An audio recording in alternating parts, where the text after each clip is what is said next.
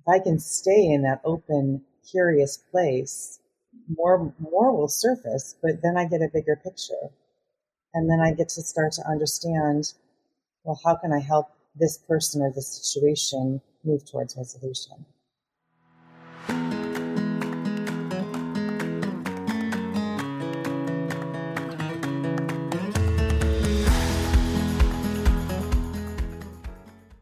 In her book, Conversational Intelligence, Judith Glaser wrote, "To get to the next level of greatness depends on the quality of our culture, which depends on the quality of our relationships, which depends on the quality of our conversations.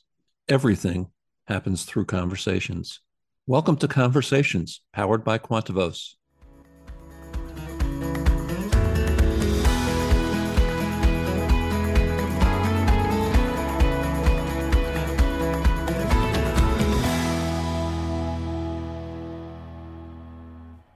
I'm Brian Gorman, a Quantuvos coach and your host for Conversations.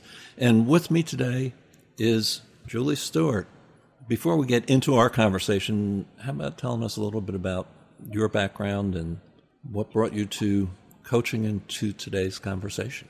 Well, I've been coaching since 2005, actually. And I've followed my interests, I guess you could say, and taking on a lot of different methodologies and learning a lot of different approaches to coaching, and always fascinated by learning more. I find, it's interesting when you said you were doing this podcast, the topic of feedback, which we're talking about, just is, I feel like it's such a strong thread in all the years I've been working. And it's so, I think, misunderstood. And it's a topic I really enjoy helping people with, because I think when people see that it's all just a conversation, feedback is really just all a conversation. So I think I said, I really want to talk about this because I think it could help some people. Julie, why do you say it's a topic that's so often misunderstood? Because I agree with you, and I agree. I also think we think about feedback in much too narrow a way. I think it's misunderstood because one of the misunderstandings is that I have to give feedback. If I'm in a place, I need to give feedback to this person to fix a problem. So it's if I give this feedback and tell them what they're doing wrong, my life will get easier. This situation will be resolved. So it's very much of a fixing model. It's a mindset of, it's a limited mindset. And I think, to your point, we're always giving each other feedback, but we don't necessarily count. Yeah, I definitely want to come back to that, quote, fix a problem feedback. But as we were talking before we started recording, we're giving people feedback all the time. I was just coaching a client the other day who is new to his position. And he's responsible for, 1,000 or more workers across a fairly broad geography, so he's been out in the field a lot. And basically he gets into whatever that workplace is, and he just starts introducing himself by name and talking with people. And in essence, to me, the feedback he's giving them is that he wants to relate to them as people, not as roles. And I think that's so important. And then he was talking about taking some of the people from other departments that his department is dependent on, along with some of his own leaders, out to dinner or out to lunch. Again, that's a way of giving feedback that, yes, we are a department and you're part of the team that helps us be successful. So I think there are a lot of different ways that we give feedback without really thinking about it. And if we can become more intentional across the board, not just in the positive ways, but intentional about when we have to give some form of helpful corrective feedback as well. Yeah. And what you just said to me is such a great thing to remember, that we're relating with people, not as roles, not as projects, not as tools. And sometimes feedback can go in the opposite way, where it's a tool, or the person's a tool, where if I fix this tool, if I correct them, then things will work. But we're people, and so starting there, whether it's formal feedback or informal, right, where it's meeting people together for lunch and gathering people together as a community, that we are in this together, and what is our bigger purpose, right? Purpose and mission, keeping that in mind. Yeah, I don't want to go too far astray here, but I do want to pick up on what you were just talking about, relating as people versus roles. One of the real factors that we see driving the Great Resignation is I'm not being related to as who I am. Mm-hmm. I'm being related to as a role that I fill. And in the days of and I'm paraphrasing Peter Drucker here, but in the days of the industrial age office worker, people were sort of cogs in the machine, and they were very replaceable. But knowledge workers, yes, they have the skills that they're hired to bring to the role, but they're much more than that. And they recognize their worth as much more than that. So, I'm sure you see this with the clients you are working with. I've got clients who shocked me in recent months because they wanted to prepare to go tell their bosses, I'm not fulfilled in this role anymore. Help me find another role in this organization. I never would have thought of doing that. And then isn't that it? How do we help people be their best? Because, if we keep it on the topic of feedback, that's really what we're doing. It's looking at it in a bigger context, right? Looking at the human person as much as the circumstance or situation might need to come to a resolution, but we're not automats, right? We're not computers. And so there's a whole dynamic going on, behind the scenes of everybody, that if we get a little bit more of a picture into that, right, staying curious and open about what's going on that might be getting in the way, which is the feedback that I need to give. If I can stay in that open, curious place, more will surface, but then I get a bigger picture. And then I get to start to understand, well, how can I help this person or this situation move towards resolution? Julie, I love what you're talking about here.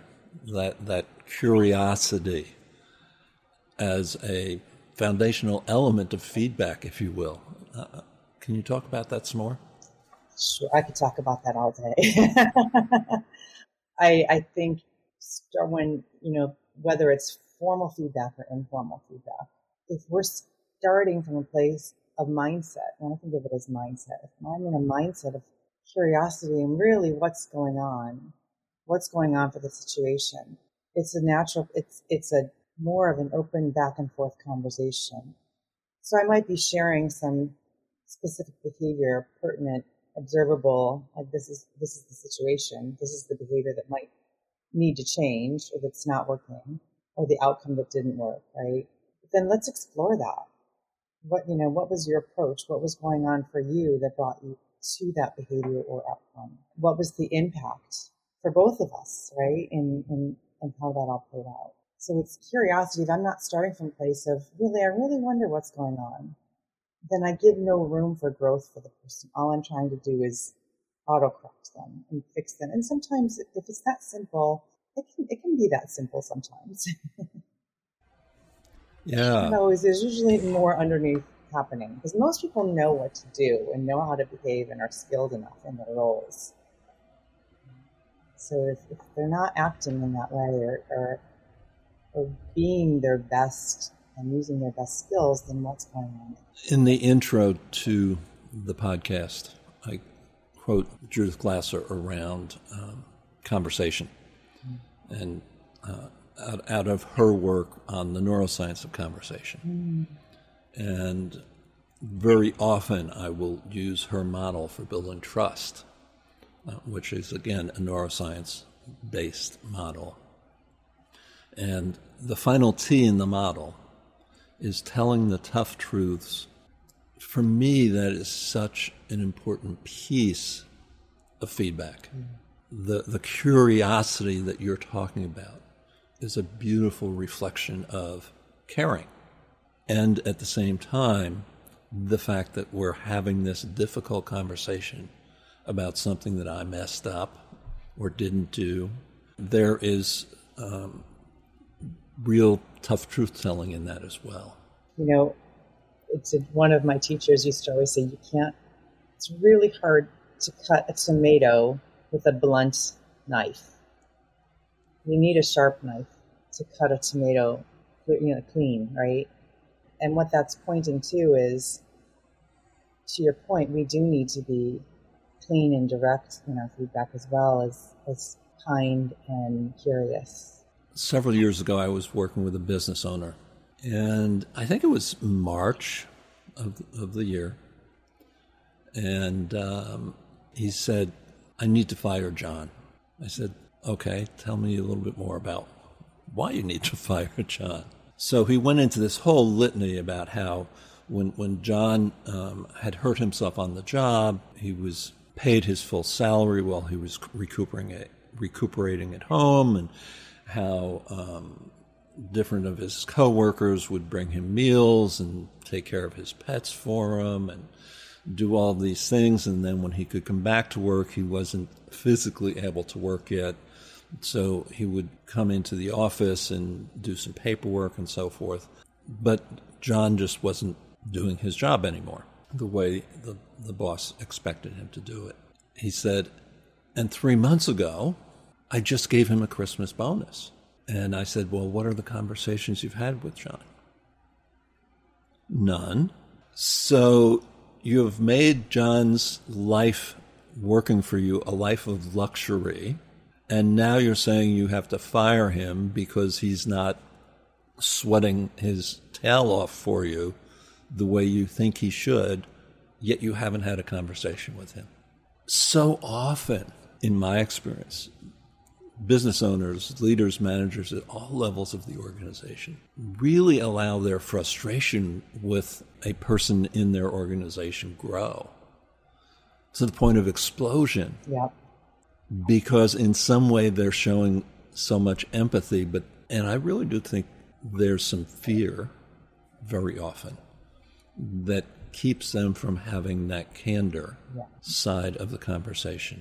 And the fear, I often ask in the way of, what are their concerns, right? Because if someone's not having conversations, they've got concerns about that, right? That fear. Person will leave, we'll have conflict. Is it around them leaving? Is it around conflict? Is it around, who knows what it's around? But getting to the heart of that part. Which goes back to what you were saying earlier, the importance of the curiosity. Right. Most of us know what we need to be doing. I honestly believe that. So if we're not, what's the underlying challenge or concern?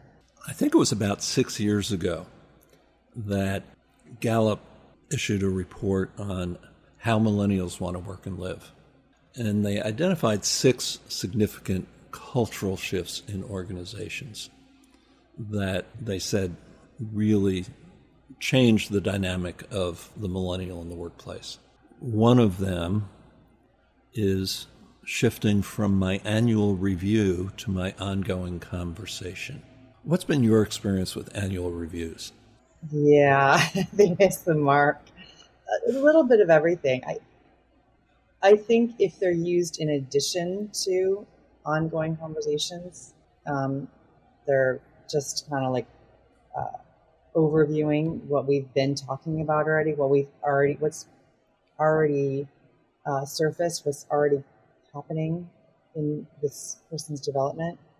But when they haven't been used that way, it's like, it's like correcting your 5-year-old for something they did the previous week, or telling your 5-year-old they did great about something the previous week. It's like, it misses the mark. It's not helpful. That's the other part, right? Feedback the conversation, we could just say, needs to be timely. Right? It needs to be timely. And the other part of it that I want to emphasize that is also really missed a lot, not just timely, but it can't be an interpretation. It needs to be really an observable fact, something that actually, it can't be my interpretation of what's going on. And people don't know how to talk about the specific. And I think that's such an important piece of feedback also. Many decades ago, I was a drill sergeant. I was a basic training instructor in the Air Force. And, you could come into the dormitory and say, this place looks like a tornado hit. Yeah, that's feedback. It's not positive. It's negative feedback. How helpful is it in correcting what's wrong? I'm shaking my head no if people can't see me now. Because one is, we all have different interpretations of what something cleanliness, right, should be. But it certainly is not in the state of curiosity. It's not actually giving people clarity of direction of what's working, what's not working.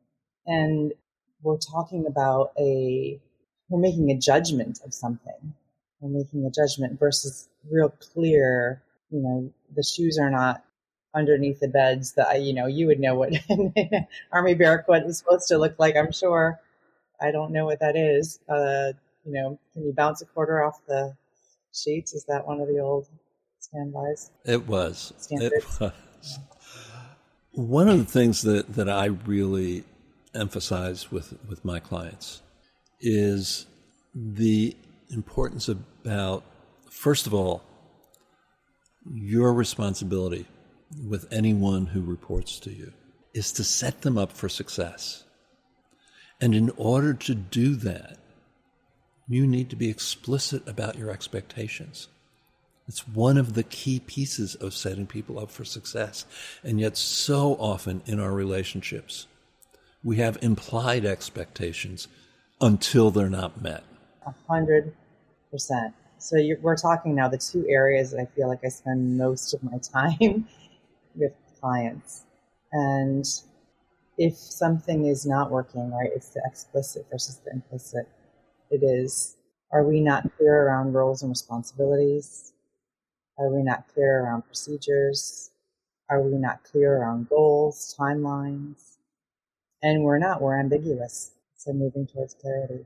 One of the hardest questions I think a lot of people have who supervise others is, what can I do to help you be successful?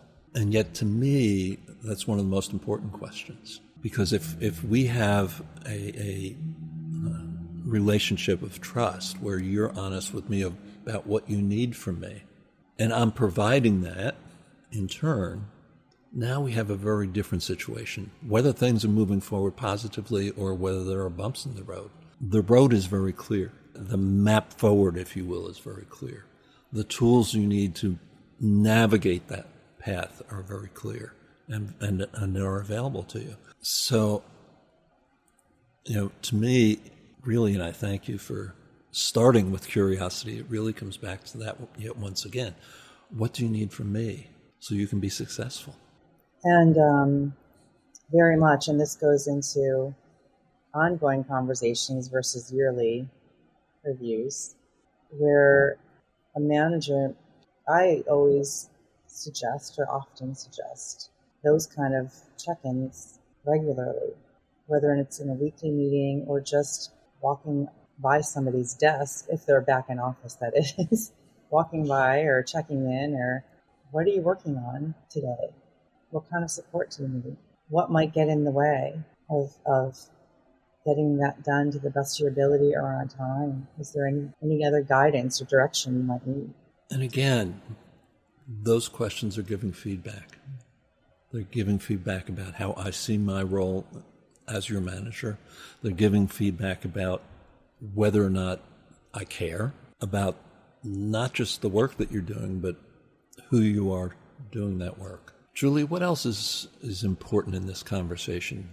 I think if people step into it from a place of ongoing curiosity, not waiting for it, and I think that's a big point that you just hit on, is if we can stay in an ongoing conversation, then if there is tougher feedback, right, that needs to be spoken or addressed, it's often much easier because we're already in the water, so to speak. If I keep wading in the water of the ongoing conversation that includes feedback, then if something tougher happens, it's not so hard to go in a little deeper. Julie, thank you so much for this conversation. It's been great, Brian. It's nice to have a conversation with you.